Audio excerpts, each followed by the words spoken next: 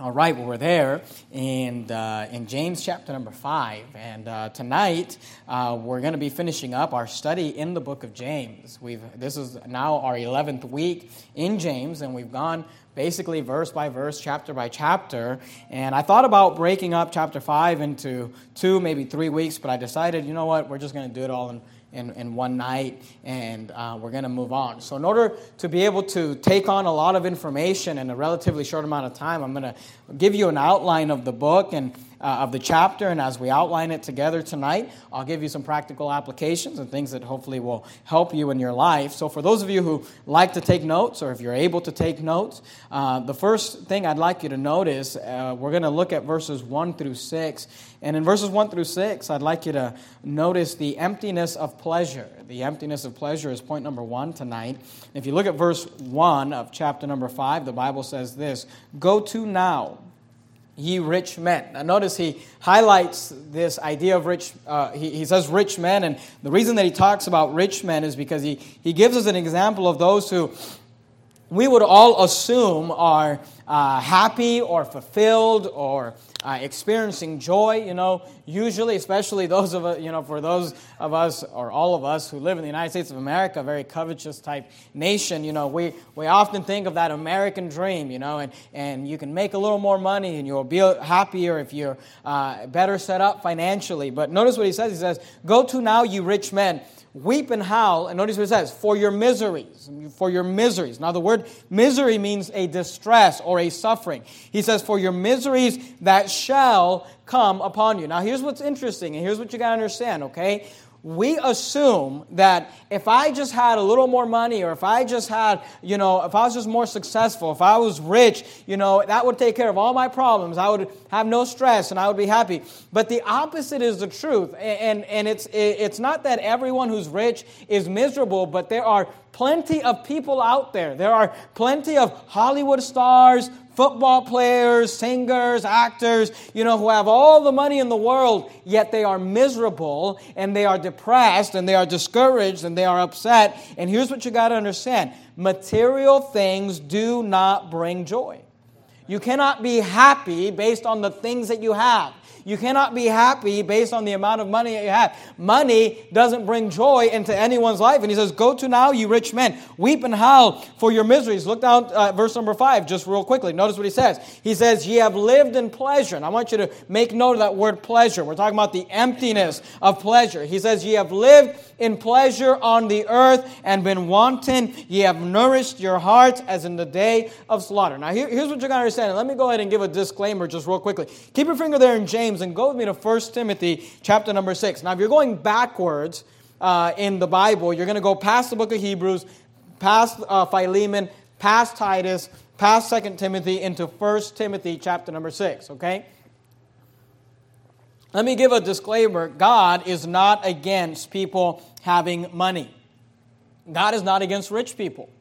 Sometimes you preach stuff like this and people, we want to all be mad at the rich guy, and here's the real reason we're mad at rich people is because we're not rich, because we're jealous and we're envious and we wish we had the things that they had. And that's covetousness and problems in our own heart. And here's what you understand. God is not against money. He's against the love of money. All right? God is not against someone being rich or being wealthy. In fact, if you study the Scriptures, you'll notice that many of the men who were used by God in the Bible were men of means. They had money, they had businesses, they had the ability, the resources to be able to accomplish things. We talked about it on Sunday morning. Nehemiah leveraged his resources and his abilities and his relationships in order to be able to help people. And you've got to understand, there are many people out there, and if your finances are messed up, you ought to work on your finances, because there are many people out there who cannot serve God because they're so under stress because of their finances.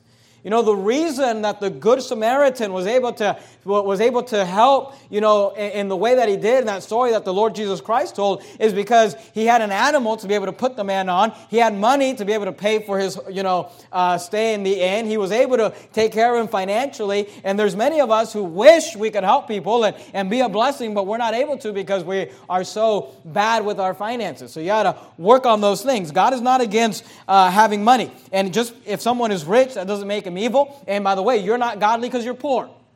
In fact, you may just be, an unjust steward and not managing your finances well. Look at 1 Timothy chapter number 6.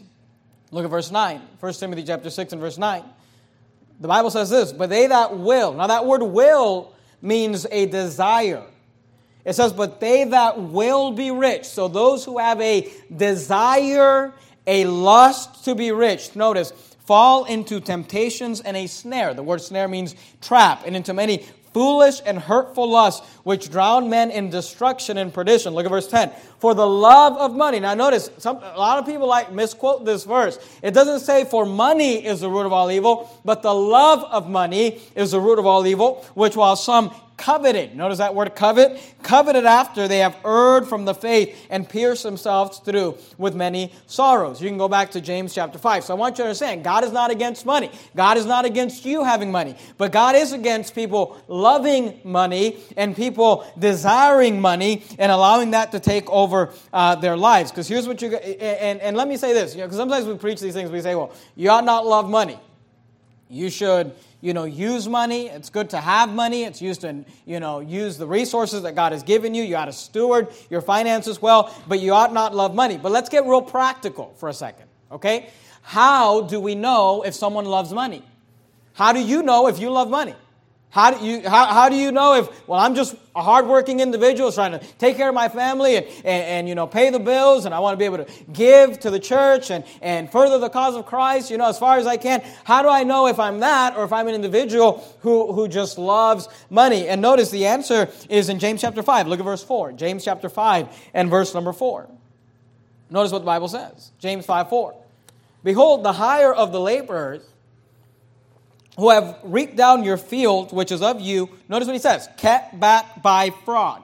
He says, you've got a worker, but you're ripping them off and you're not paying them, what you're supposed to pay them because you love money so much that you're trying to get over on them and take advantage of them so that you can have, a bigger piece of the pie. He says, which is of you kept back by fraud, crieth and cries of them which have reaped are entered into the ears of the Lord of Sabaoth. Look at verse 5. Ye have lived in pleasure on the earth, and been wanton. Now that word wanton, that's an older word we don't use today. The word wanton means this, without regard for what is right. He says you lived in pleasure and you allowed that pleasure and that lust and that covetousness to take over where you're no longer regarding, is this right or is it wrong? Is it wrong to keep back money by defrauding someone and lying? Is it wrong to steal? Is it wrong? And he says, which ye have been wanton and have nourished your hearts as in the days of slaughter. Verse 6, ye have condemned and killed the just, and he does not resist you. Here's what you got to understand. You say, how do I know if I love money? When you sin in order to have money, you love money. You understand that? You say, well, I'm not sinning. I get up every day. I work hard. I'm honest. I try to do right. I try to do what God wants me to do. I tithe. I give offerings. I love my family. I love God. I don't allow it to consume me. But I'm making a lot of money and God's been blessing me. Hey, praise the Lord for that. We need people like that. We need godly men that'll go out and work hard and make money and support missions, support churches and do all these things. But as soon as you cross the line into, I am now going to sin, I am now going to lie, I'm now going to steal, I'm going to do something dishonest, I'm going to do something that goes against the law of God because I need money, you've now crossed the line into a love of money. So when you skip church, and you know you ought to be in the house of God, but you skip church because you're going to work because I just need that dollar, guess what? You love money. When you lie and you steal and maybe you kind of just, over-exaggerate how much time you actually stayed extra that night when the boss was gone, and you just say, well, I only stayed 50 minutes, but I'm going to put here 45 minutes because I just need the money. You love money. As soon as you cross that line into, I'm not going to tithe, I'm not going to give what belongs to God, I'm going to steal it from God. I mean, doesn't Malachi say, will a man rob God? He said, I'm going to keep back what belongs to God, and I'm going to steal from God because I need the money. Hey, you love money. You've crossed a line into the love of money is the root of all evil. And it's foolish and hurtful lust, and it's a snare. And, God is not against money, but God is against you crossing the line into the love of money. and when you keep it back by fraud. Now, I want you to notice that word pleasure in verse 5, and we're gonna go back to it. But go back to verse number 2 just real quickly. Verse number 2. Here's what you got to understand about money. And remember, James chapter 5 is in the context of James chapter 4. If you remember last week, we spent the last part of James chapter 4 dealing with this idea of perspective. Your life is but a vapor. It appeareth for a little time and vanisheth away. When we learn to live our lives in the right perspective and the fact that our lives are short, they are brief. The time we spend here on earth is not very long. And the things of earth are temporary. You know, that's the perspective that James chapter 5 is written in. And notice what he says in verse number 2. Because here's what you got to understand. Not only do material things not satisfy, They don't fulfill you. You always need more. You need one more dollar. You need one more vacation. You need one more raise. You need whatever it is. I need just a bigger house or, another car. They don't satisfy, but here's what you got to understand. The things of this world, not only do they not satisfy, but the things of this world do not last. Notice verse 2. Your riches are corrupted, and your garments are moth-eaten. Your gold and silver is cankered, and the rust of them shall be a witness against you, and shall eat your flesh as it were fire. Ye have heaped treasures together for the last days. Here's what he's saying. You're trying to find fulfillment in something that is being destroyed. He said, the things of this world, they don't last. They get corrupted. Now, as we've been studying the book of James, and tonight's the last sermon in James. Next week, we're going to start a brand new book of the Bible. But as we've been studying the book of James, I've been showing you how James has a lot of throwbacks to the Sermon on the Mount. Remember the great sermon that the Lord Jesus Christ preached in Matthew 5, 6, and 7? He preached a lot of great truths. And James has been kind of borrowing a lot of those ideas from the Sermon on the Mount. I want to give you another example here. Go to Matthew chapter number 6. Another reference to the Sermon on the Mount here. Matthew chapter number 6. Matthew chapter number 6, and look at verse number 19. Matthew chapter number 6 and verse 19. Matthew 6 and verse 19.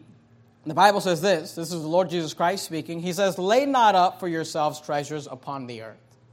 He says, look, if your goal is to just get rich on this earth, is to be comfortable on this earth, and look, there's nothing wrong. We already said it. There's nothing wrong with being successful and having a nice house. I'm glad if you have a nice house, if you have a nice car, if God's blessed you with those things. I'm thankful for it. I'm glad for you. But here's the thing. If that's your goal, you're going to live a miserable life. Because Matthew 6:19 says, lay not up for yourselves treasures upon the earth. Now you would say to Christ, well, why not? What's wrong with laying up treasures on the earth? And notice what he says, where moth and rust doth corrupt, and where thieves break through and steal. Does that sound like James?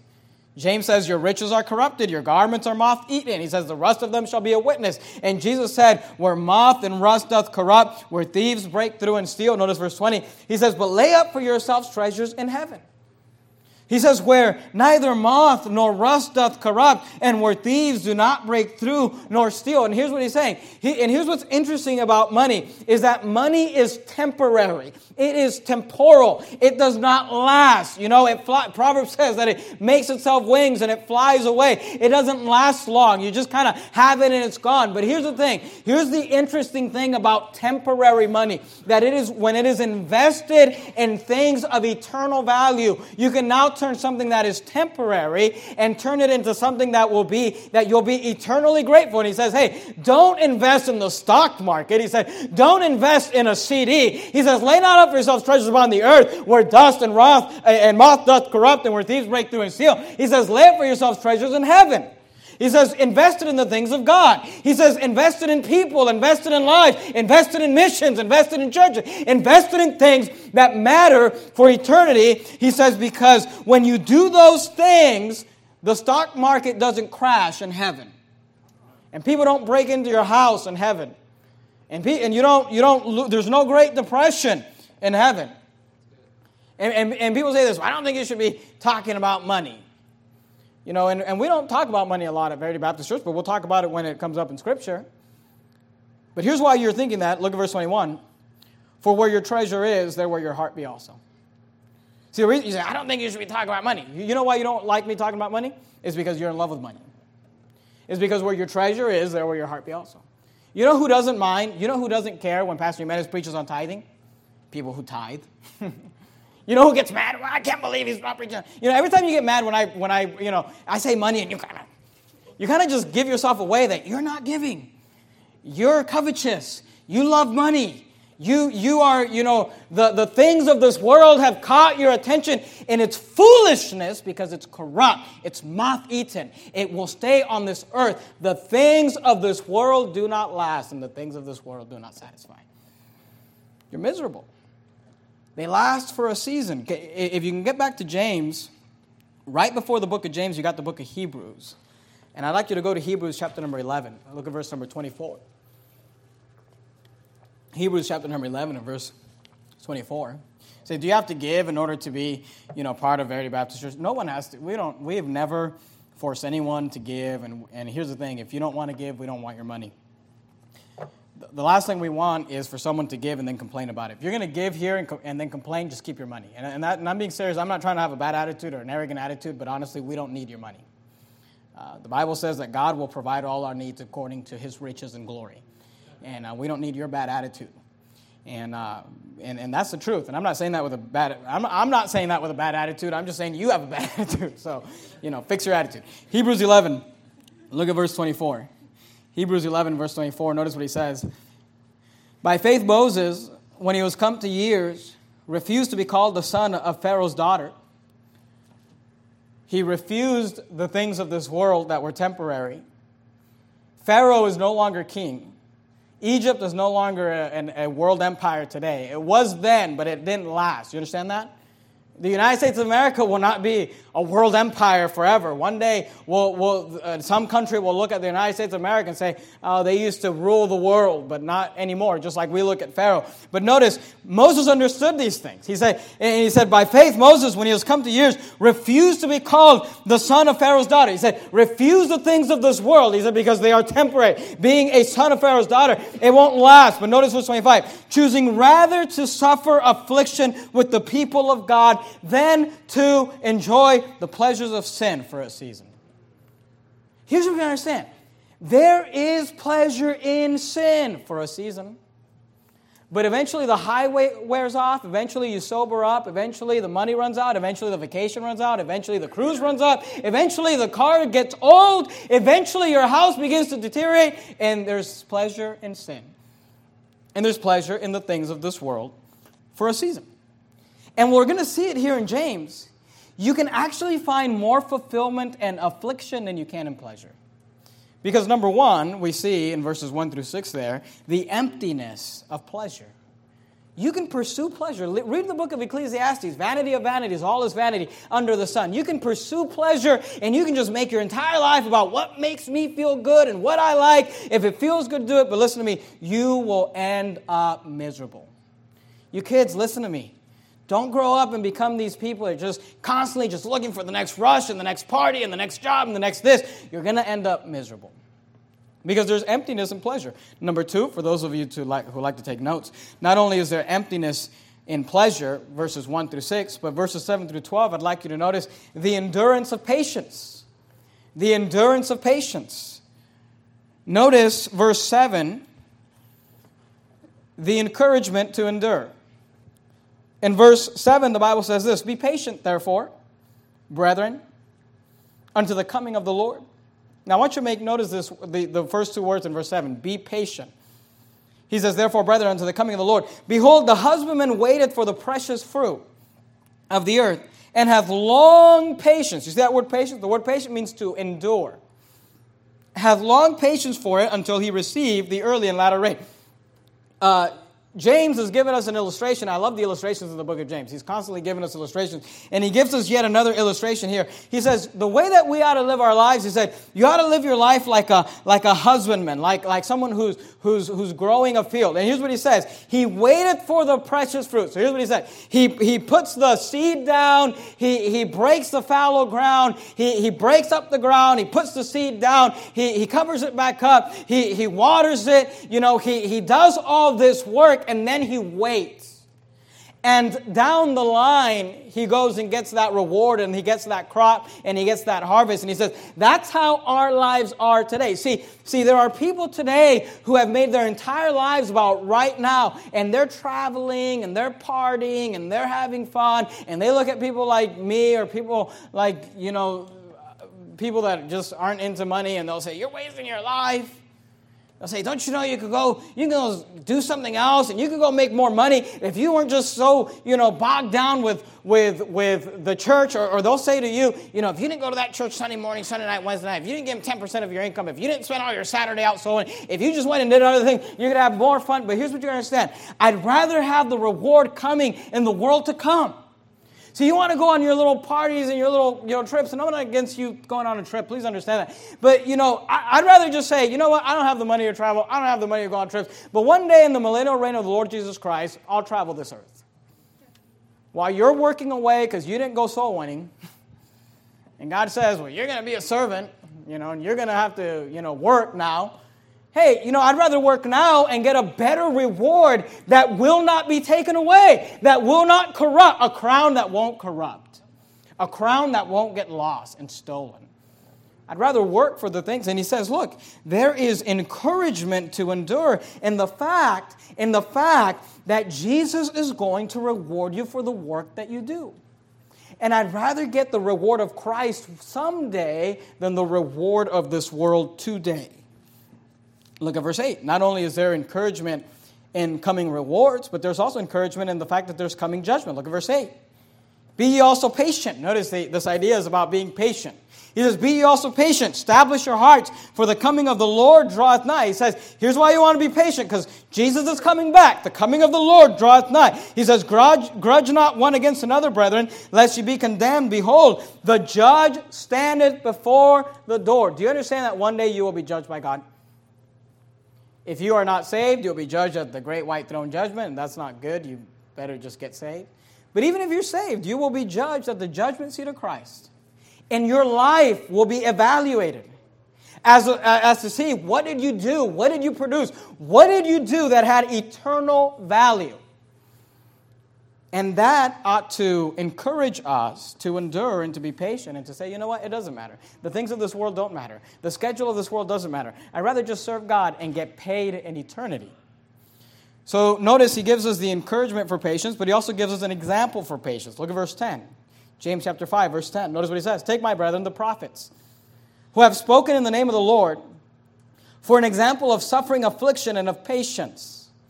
He says the prophets, when you read those Old Testament, books of the prophets, you read that Jeremiah got thrown down into that pit, and he suffered all those things. And Isaiah had to walk around naked. You remember that chapter in the book of Isaiah, And he says when you read about these men that have struggled, he said that ought to be an example to you, an example of suffering, affliction, and of patience. Look at verse 11. Behold, now here's what I want you to catch. Behold, we count them happy which endure.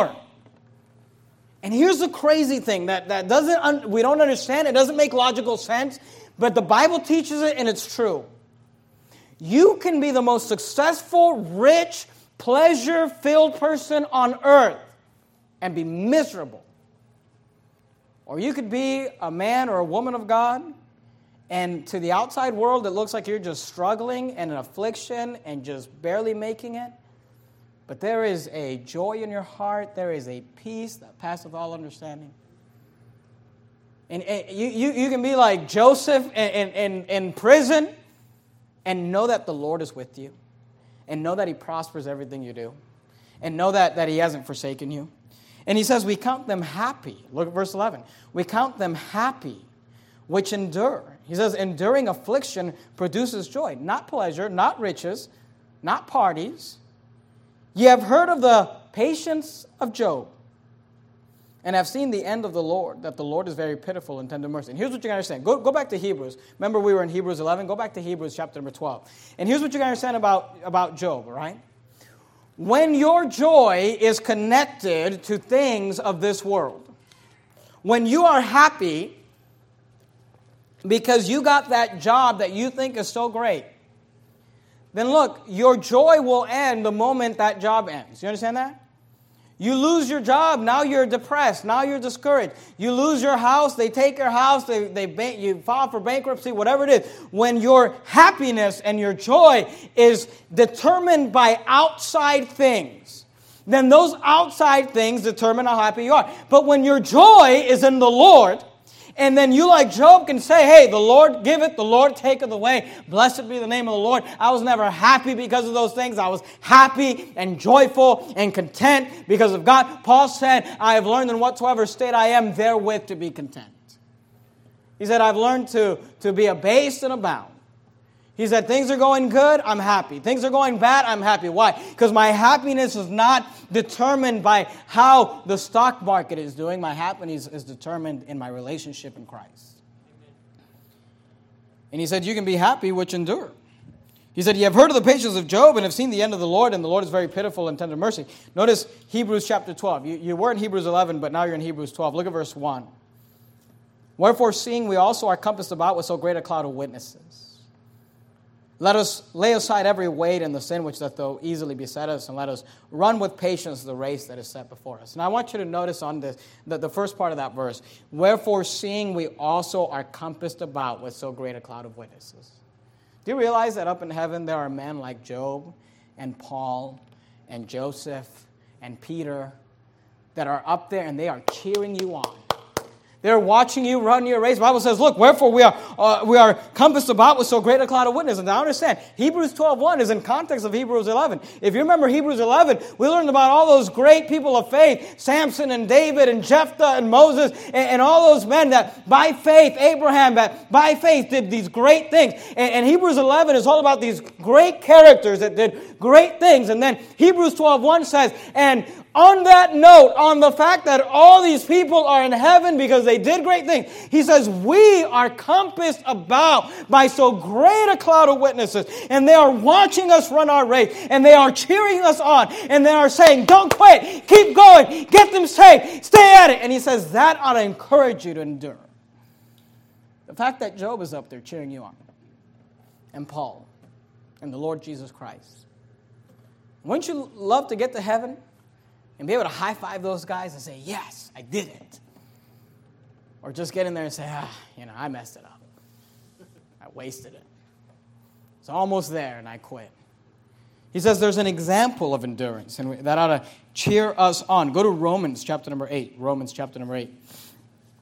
Matthew, Mark, Luke, John, Acts, Romans. Romans chapter number 8. And the idea is this: your life is a vapor. It appears for a little time and vanisheth away. Whatever you're going through, it's just a short amount of time. The trials and afflictions, they're just brief. Compared to eternity, they're not much. And look, some of you go through some hard things, and I'm not minimizing what you're going through. But what I'm telling you is this, that the Bible says that they're not worthy to be compared. Notice Romans chapter 8, look at verse 18.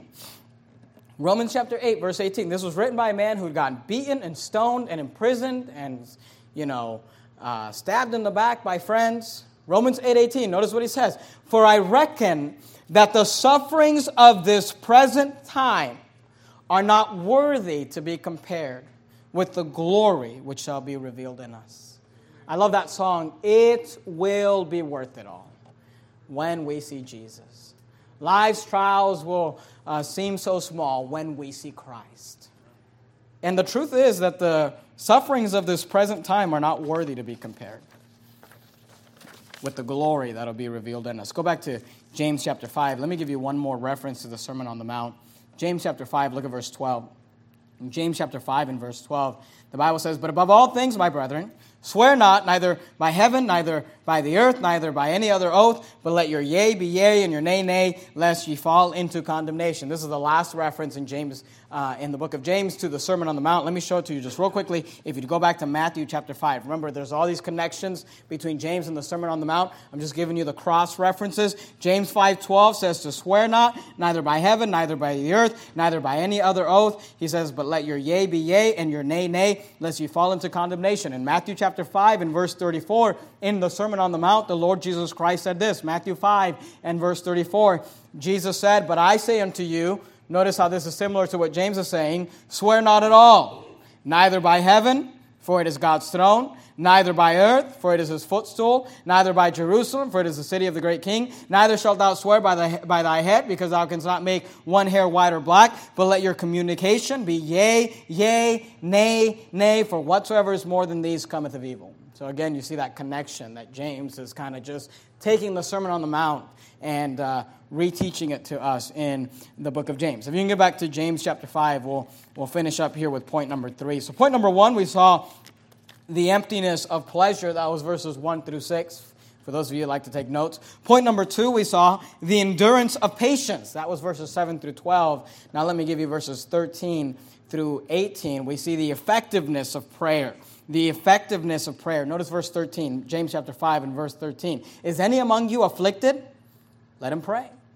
Is any merry? Let him sing psalms. And to be honest with you, I thought about preaching a whole sermon out of just this portion right here, but I thought I just preached a whole series on prayer, so we're just going to deal with it tonight and not spending a lot of time on it because I spent like 8 weeks preaching on prayer just not too long ago. But look at verse 14. Is any sick among you? Let him call for the elders of the church and let them pray over him, anointing him with oil in the name of the Lord, and the prayer of faith shall save the sick. Do you believe that? I mean, do we believe that? Have we let the Pentecostals take this away from us? The prayer of faith shall save the sick, and the Lord shall raise them up. And if he have committed sins, they shall be forgiven him. Here, James is teaching that if there's someone in our congregation who's sick. Now, let me go ahead and give this disclaimer because I know some of you are going to try to talk me up to the service, all right? If it's a cold, all right, don't ask me to come to your house and anoint you with oil, all right? We're talking about serious sickness here, all right? If it's just, Pastor, I got a little headache. Okay, well, I don't know. I can hit your chin and then you'll forget about your head, I guess. I don't know. But, here we're talking about serious sickness. And I want you to notice a couple of things, okay? Because the Pentecostals have perverted these scriptures and have just made them, lame. The Pentecostal and the charismatic movement. So I want you to notice verse 14. Is any sick among you? Let him call for, notice, the elders, all right? The elders of the church. The word elder is used interchangeably in Scripture. You can study it out on your own. I'm not going to take the time to do it tonight.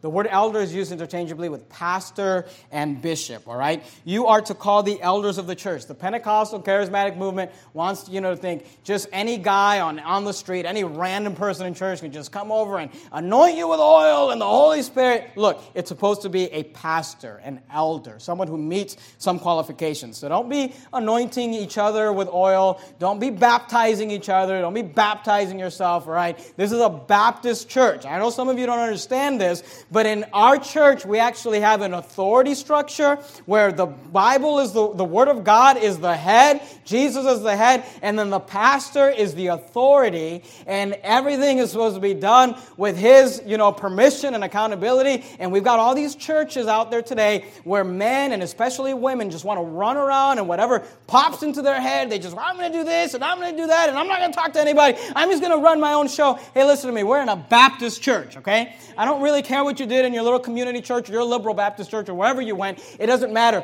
At Verity Baptist Church, it's a pastor-led church. So don't let me hear that you are going around baptizing somebody, all right? We're going to have words. Or you're anointing someone with oil, or you're anointing yourself or baptizing yourself, all right? This is a Baptist church, all right? So you want to make sure that you follow the authority structure that God has given. You call the elders of the church and let them pray over him.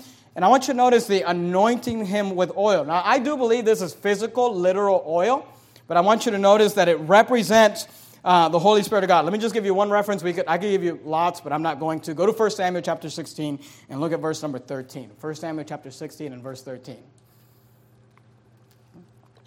And let me go ahead and say this while we're at it. I am getting sick and tired of this liberal idea that the pastor is not someone to be respected and the pastor is not someone that you run things through. I'm just kind of helping you guys understand something. We're going to put an end to that right now.